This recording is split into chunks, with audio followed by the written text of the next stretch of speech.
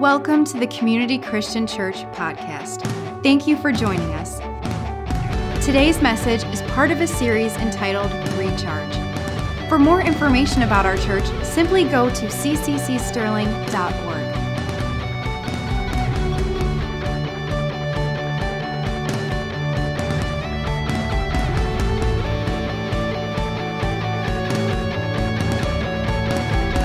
Well, good morning. Once again, welcome to Community Christian Church. So great to have you here, and I agree with what Sean just said. You are amazing. I believe that with all my heart. Turn to the person next to you and say, you are amazing. Some of you didn't say it. Come on, tell somebody you're amazing. It's the truth. All right, we're 5 days into our 12 days of prayer and fasting. And that means two things. All right, number one, it means we only have 7 days to go. Just 7 days left. And number two, it means you have the hardest part of the fast out of the way.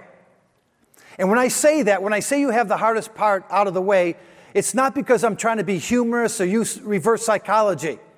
I mean it. It's the truth. You see, oftentimes the hardest part of any decision, project, or endeavor is getting started. The starting point. Having the courage and the grit to take that first step. You know, many times we have commendable intentions. And to go along with our desire to pull the trigger and get started, we talk a good game. And then we talk a little bit more about it. And then we talk some more. But the old saying is sooner or later, you have to put your money where your mouth is. You have to do something. Sometimes you can't just sit there. Take, for instance, repainting the interior walls of your house.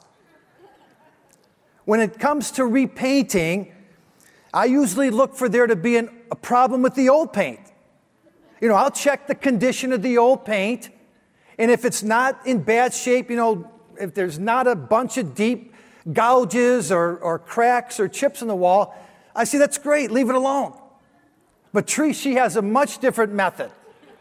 If the paint's been on the wall for 3 or 4 years, even though it's in great shape and in good condition, she'll want to talk about a new color. And I'll say, are you kidding? We just painted that wall. And she'll say, no, you didn't. And I'll say, yes, we did. And she'll say, no, we didn't. And then when I check the date on the touch-up paint can, I find out once again, Teresa's right. And it was a little longer than I thought, like closer to 6 or 7 years.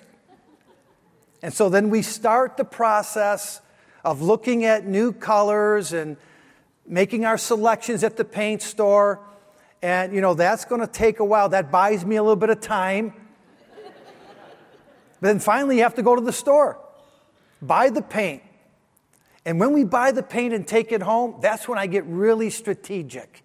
Because what I do is I put the paint and the brushes and the rollers in different obvious places in the house and move it around from time to time so it appears as though I'm getting ready to paint. It looks like I'm going to do something. And the whole reason I drag my heels on this is because I've learned what fresh paint means. Fresh paint usually means more conversation about new window treatments, new floor coverings, new furniture, new wall art. I mean, the whole shot.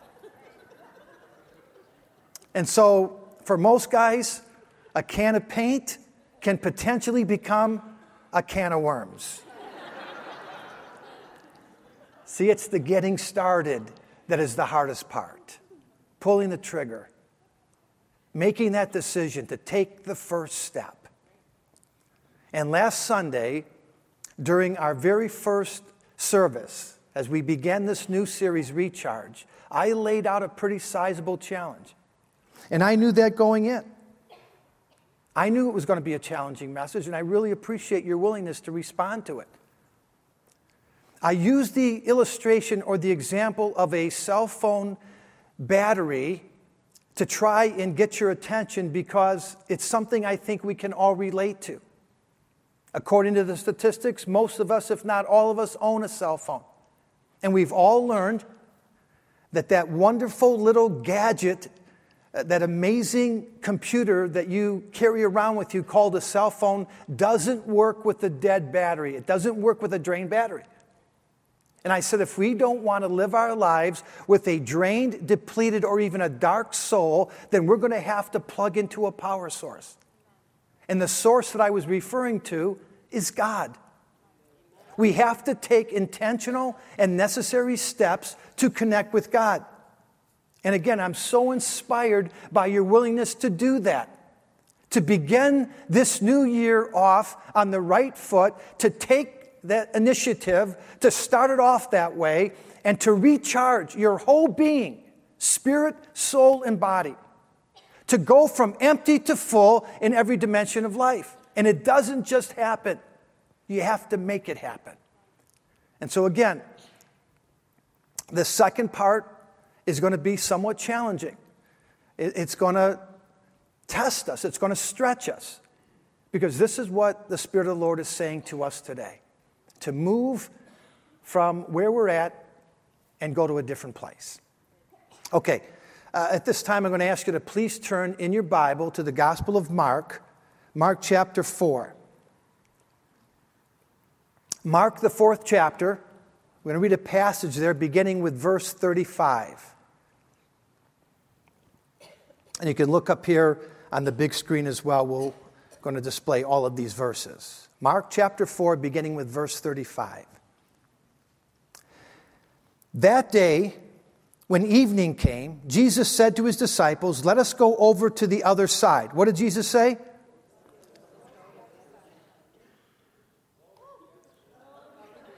Oh, I got it. Okay, let us go over to the other side. Leaving the crowd behind, they took Jesus along just as he was in the boat.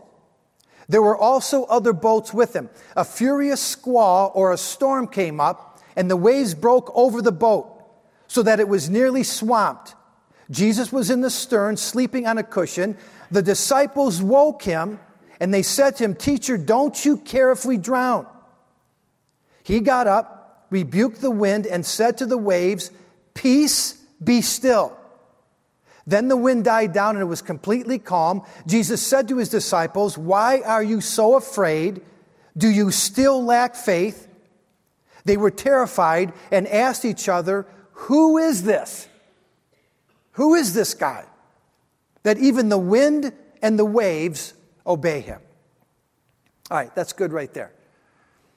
In this passage here in Mark chapter 4, we're told that one day, at the end of the day, after Jesus spent the day teaching and preaching and ministering to the needs of the people in a great crowd, he was completely drained and exhausted.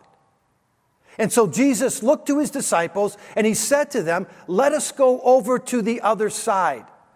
In other words, Jesus said it's time to take a little trip. It's time to go on this journey to a place called the other side. And here in Mark 4, that meant leaving the city or the town of Capernaum, crossing the Sea of Galilee, and landing on the shores of Gadara. That's the trip that they were going to take. That's what Jesus had in mind when he said we're going to go to the other side. We're going to leave one town and go to another town, a different physical place. And so Jesus was talking about a change in geographic location. However, for the purpose of this message this morning, the term or the phrase "other side" is indicative of a spiritual move. And now I'm talking about a fresh determination to respond to the instruction or the word of the Lord, to leave your place of comfort and complacency and relocate to another place called faith and full surrender to God. When we are talking about from here on in until the end of this message, going to the other side, it's not a geographic move. It's not a physical move. It's a spiritual move, a spiritual relocation. Moving from your place of comfort to a place of full surrender to God. And keep in mind, that's our objective here with this series, with the Recharge series. Plugging into a divine power source. Understanding the will and the purpose that God has for our lives. Not doing life here on earth in the power of our own strength. Not just doing the things we want to do, but inquiring of God, what is it that you have for me? And so this move to the other side is leaving your place of comfort and going to the place that God wants you to be. And again, recognizing that the disciples were drained and discerning this same spiritual need to recharge and to regroup. Jesus led them on this journey. Jesus talked them into going with him to the other side. And right out of the starting gate, the call to the other side is always a challenging one. It's risky and it's costly. And it means being bumped out of your casual Christianity and significantly increasing your level of commitment to God. I want you to hear that. Being bumped out of the place of casual Christianity, where you're just going through the motions of your faith, and getting to a place where there is a significant increase in your level of commitment to God. And who does that these days? Who does that? Who jumps out of bed in the morning and says, man, the first thing I'm going to do and the first thing I'm going to commit myself to is raising my level of commitment to God? Not too many people are doing that these days, statistically. Unless you hear the Spirit of God whisper to your heart and say, it's time. It's time to make some adjustments. It's time to make the trip. It's time, in fact, it's high time to go all in when it comes to serving the Lord. And friend, let me tell you, when you hear that invitation to do that, when you're sensitive enough to hear the voice of the Holy Spirit inviting you to make the trip to the other side, you should get down on your knees and thank the Lord that you have ears to hear. Because there is a world of good Christian people today who are not hearing. In fact, they're not hearing much of what the Lord is saying. This is a time that the Old Testament prophets have referred to as a time when we would be dull of hearing. And I'm not trying to be unkind. It's just because there is so much noise and so much confusion and so much activity, it's nearly impossible to hear what the Spirit is saying to us. We've just got ourselves in a position where we're on track to do the things that we want to do, and most of us don't slow down enough to hear what the Spirit is trying to communicate to us. And so whenever this call to go to the other side is spoken and you hear it, whenever you feel it deep down in your heart, and I mean it's there resonating in your soul and you can't get rid of it, then there's really only one correct way to respond to God. It's with a decision to take the first step. To say to God and to say to yourself, I'm getting in the boat. I'm pushing off from shore. I'm making the trip no matter what. See, when the call goes out to the other side, that's the way that we should respond to God. I'm getting in the boat. I'm pushing off from shore. I'm making the trip no matter what. And this whole other side process includes or contains three extremely important elements. Number one, it's leaving or launching out from the place where you're at. Number two, it's landing at your new place or actually arriving where God wants you to be. And then number three, it's the trip itself. And number three is the most important part.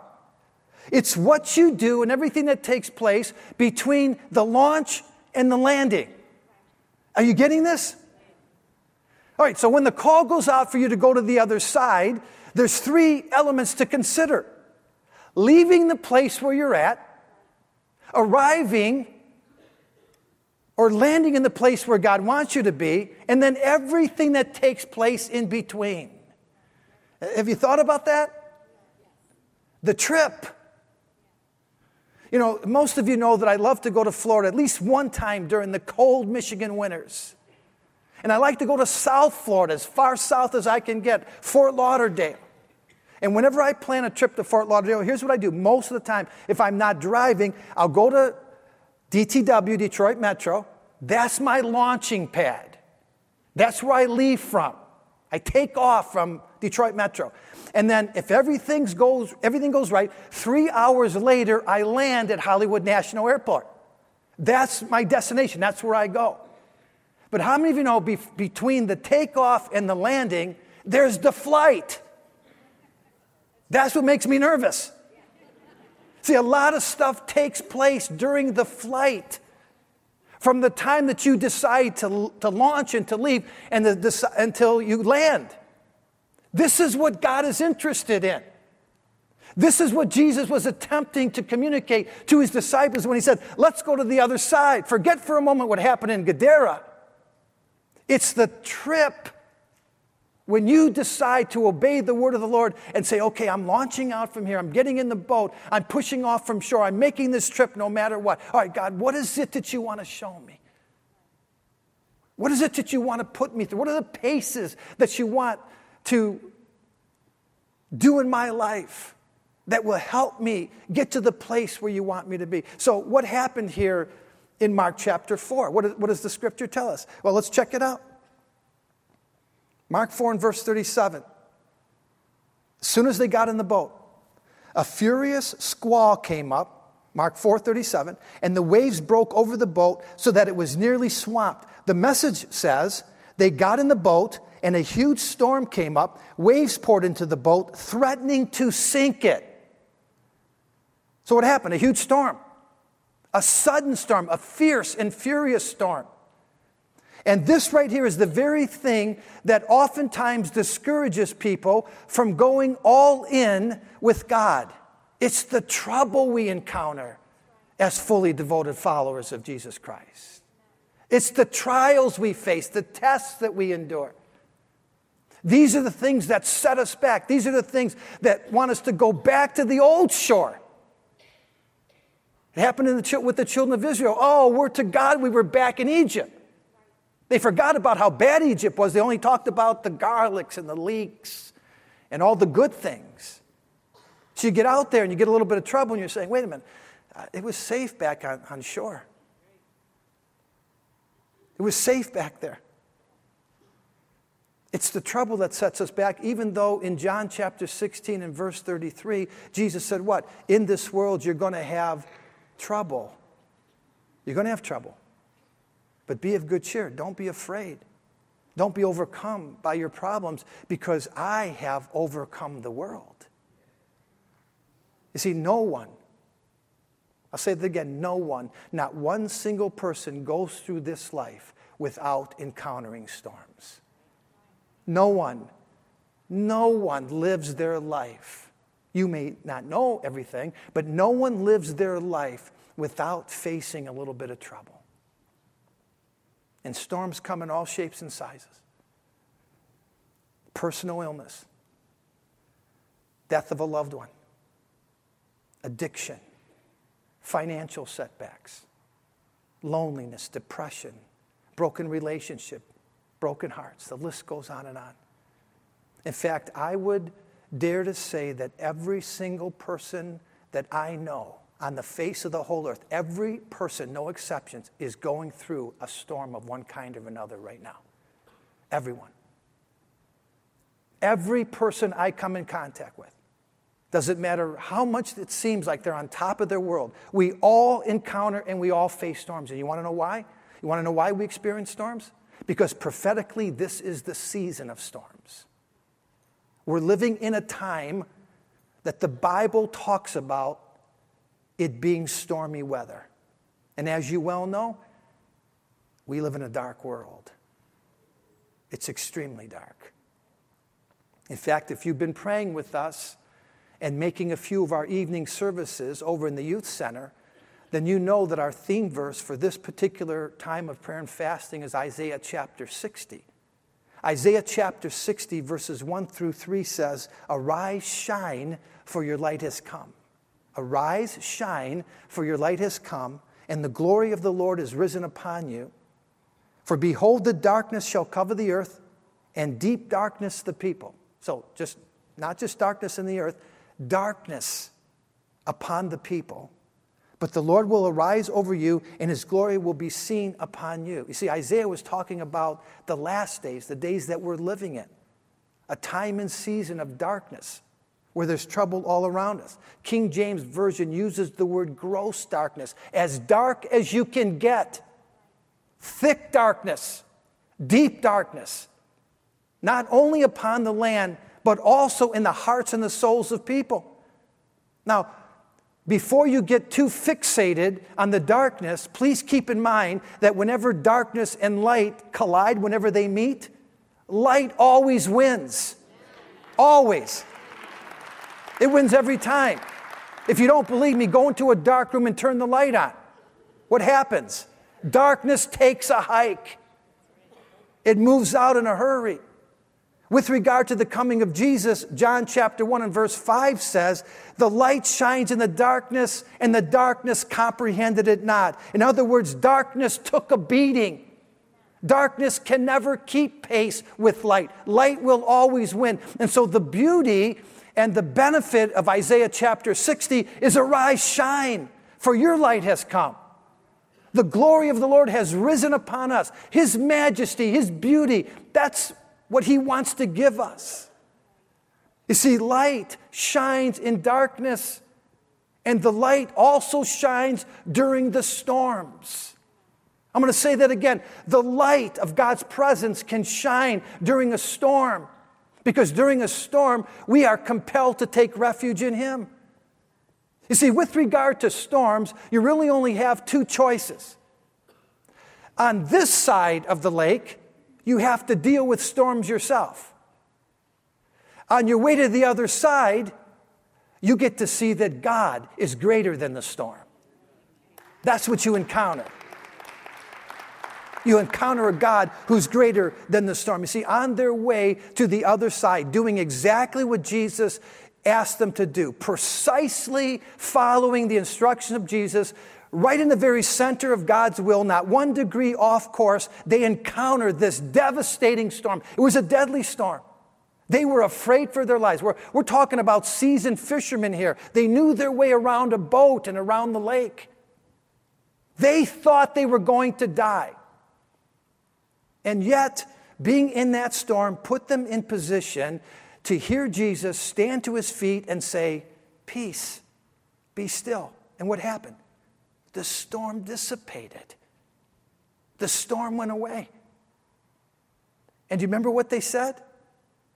Who is this guy? Who is this? You see, storms come for one reason in our lives: to allow us to hear and to receive from a God who is greater than the storms. He's greater than the storms. Is it possible that there's a side of God that you haven't seen in action just yet? Because every time you encounter a storm, you want to go back. Every time you get yourself in the midst of a deadly, devastating storm, you don't want to ride it out. You want to get back to the shore where there's safety. Well, in the middle of that storm, that's when you can see God in action. That's when God stands up and he shows you a side of him that you've never seen before. You see, he's a God who has power over the storms. In fact, he's the God of peace. Let me ask you right now, not with a show of hands, don't say anything. Do you have peace right now? When I stand up here, thank you. Yeah, when I stand up here and I tell you that it's dark days and that there's trouble on the horizon, and prophetically speaking, this is a time when we've got to really watch what we're doing because the enemy's all around us. Does that bring you peace? Or does the anxiety start to come in? Are you thinking that you're hoping that my boat doesn't capsize? I hope I don't go under? Or do you have that gift of peace? He wants us to have peace, friend. Peace is a powerful gift. In fact, in John chapter 14 and verse 7, Jesus said to his disciples, this is the New Living Translation, I'm going back to the Father, but I'm leaving you with a gift. Man, what a powerful gift he gave to us. Here it is, peace of mind and heart. Do you know how valuable, how priceless that is? To have peace? To live in this world today with everything that's going on, with all of the trouble on the horizon, and have this gift called peace? He said, it's the peace that I give you. You can't find it anywhere in the world. The world's not going to give you this. So don't be afraid or troubled. Paul the Apostle picked right up on this in Philippians chapter 4, verses 6 and 7. He wrote, do not be anxious about anything, but in every situation, by prayer and petition, with thanksgiving, present your requests to God, and the peace of God. The what? The peace of God, which transcends all understanding, surpasses all understanding. It will guard your hearts and minds in Christ Jesus. The Message says, same verse, don't worry. Instead of worrying, pray. Prayer and worry won't mix because the negatives of worry will consume your faith-filled prayer. According to this verse, you can't do both of them well. You got to pick between prayer or worry. If you're an expert in worry, then don't pray. It's not going to do any good. Work on your worry skills. Become a better worrier and see where that gets you. Or on the other hand, what you can do is you can shape your worries into faith-filled prayers and see if God will give you a better gift of peace. One more here. Isaiah chapter 26 and verse 3. My favorite. God will keep in a little bit of peace. God will keep in perfect peace. Is perfect peace really attainable? God will keep in perfect peace those whose minds are steadfast because they trust in God. What a powerful verse.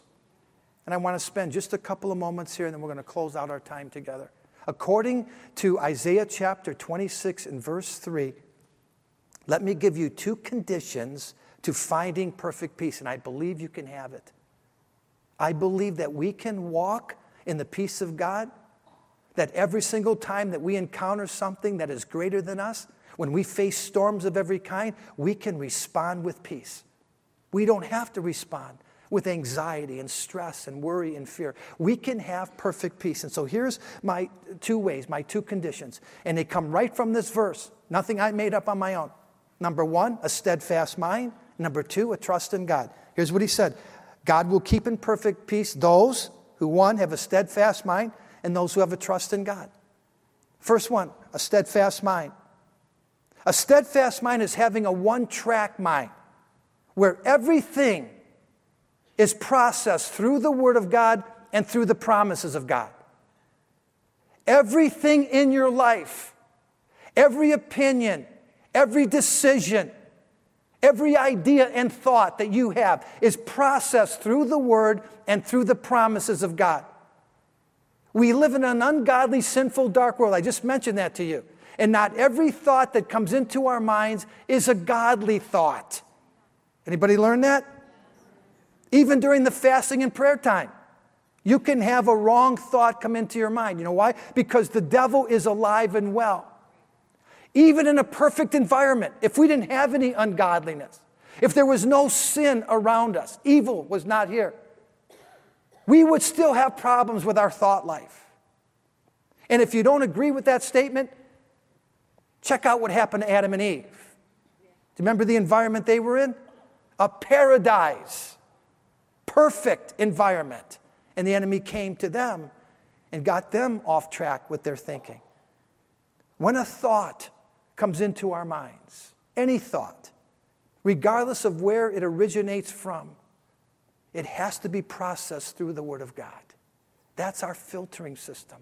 That's how you stay steadfast in your approach to God. That's how you gain this incredible benefit called perfect peace. You have to process your thoughts through the Word of God.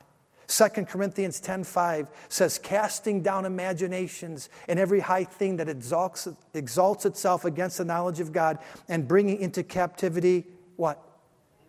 Every thought. Each and every thought to the obedience of Christ. So a steadfast mind is a one-track mind. The opposite of a steadfast mind is being double-minded. Does that remind you of a passage of Scripture in the Bible? It should. in the book of James.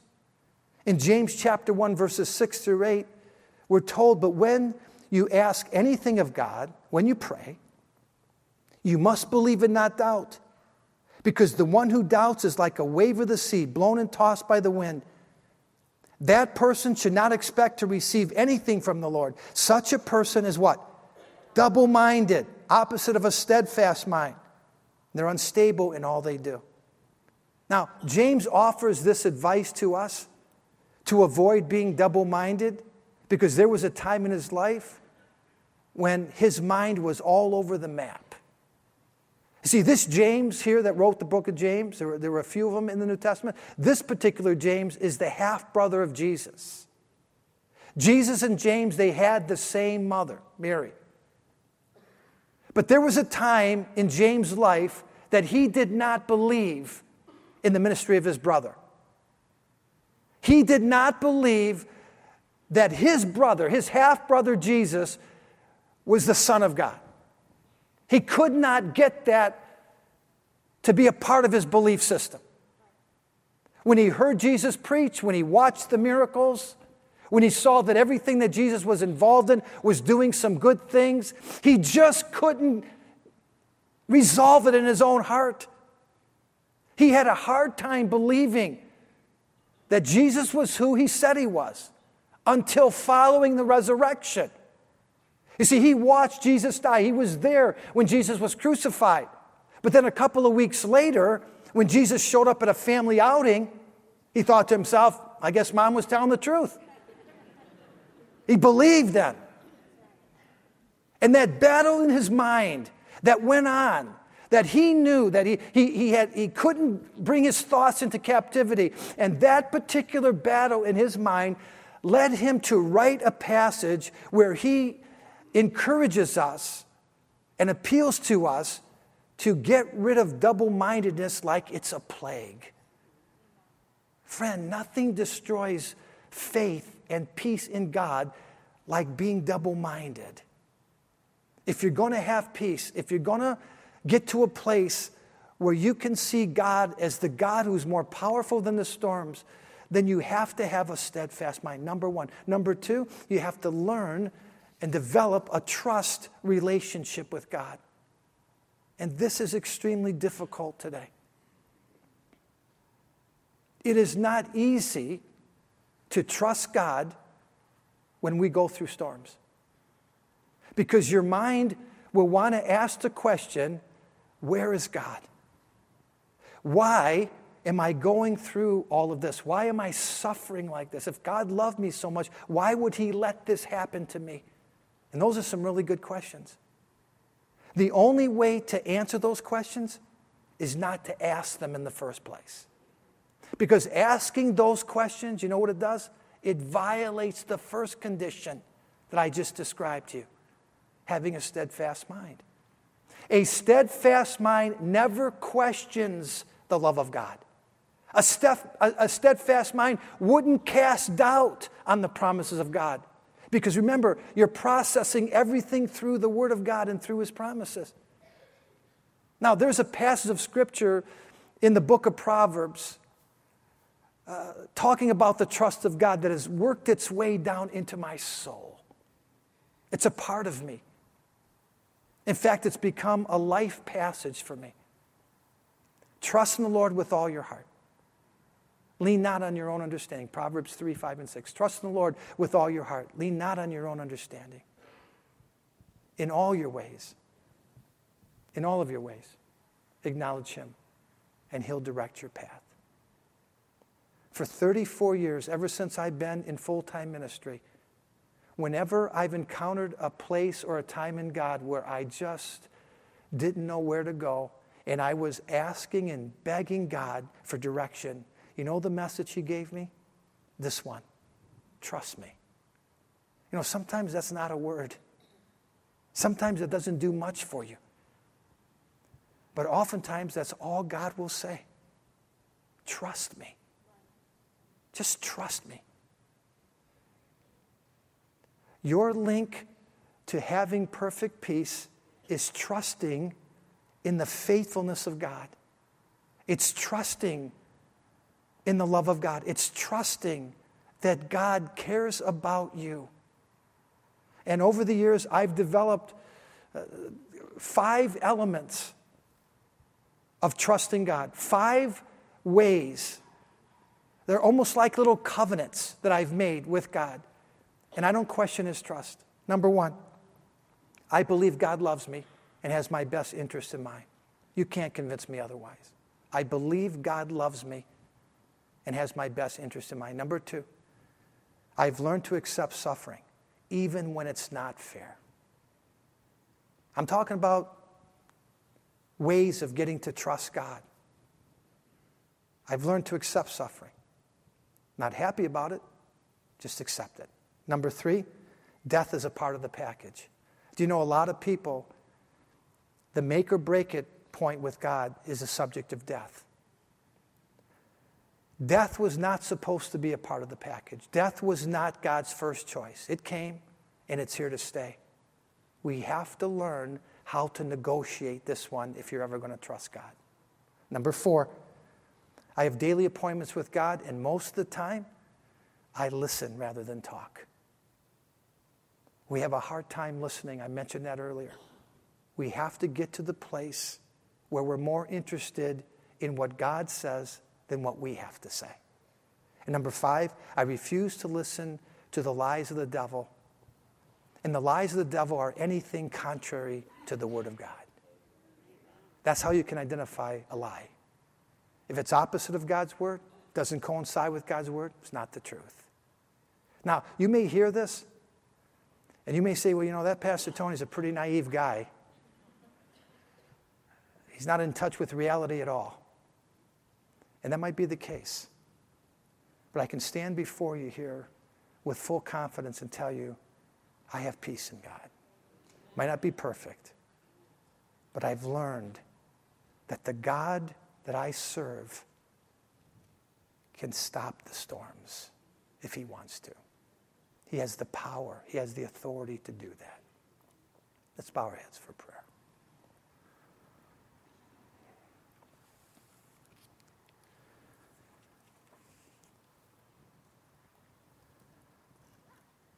Father, there is such a powerful anointing upon your word.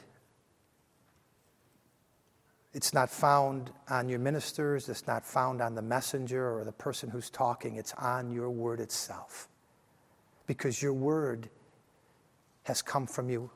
Everything that we have in our Bible has been inspired by you. You've spoken it. And all we're really doing is repeating what you have already told us. And Lord, all during our service today, even before I started talking, I just sensed that people were receiving in a very unique and uncommon way. And Lord, that's the anointing. The anointing destroys the yoke of bondage. And Lord, I pray for these last closing moments. I'm asking, Lord, that if there are those here who are in the midst of a deadly or devastating storm, that they could see you, a side of you that maybe they've never seen before, which will lead them to conclude that you are the God of the storm. And all you have to do is speak the word peace. And in our hearts, that storm stops. You can control the wind and the waves. You can control everything that's on the face of the earth. And with a steadfast mind and an established trust in you, we can receive this gift that Jesus gave to us, this gift of peace. Lord, I pray, maybe for the very first time, that we would be able to assume that call, to answer positively to the call to go to the other side. And we would all say, I'm getting in the boat, and I'm pushing out from shore, and I'm making the trip. Minister, Lord, in these closing moments, we pray. Amen. Thanks for listening to this week's message. Be sure to go to cccsterling.org/media. or search CCC Sterling on the App Store for more messages from Community Christian Church.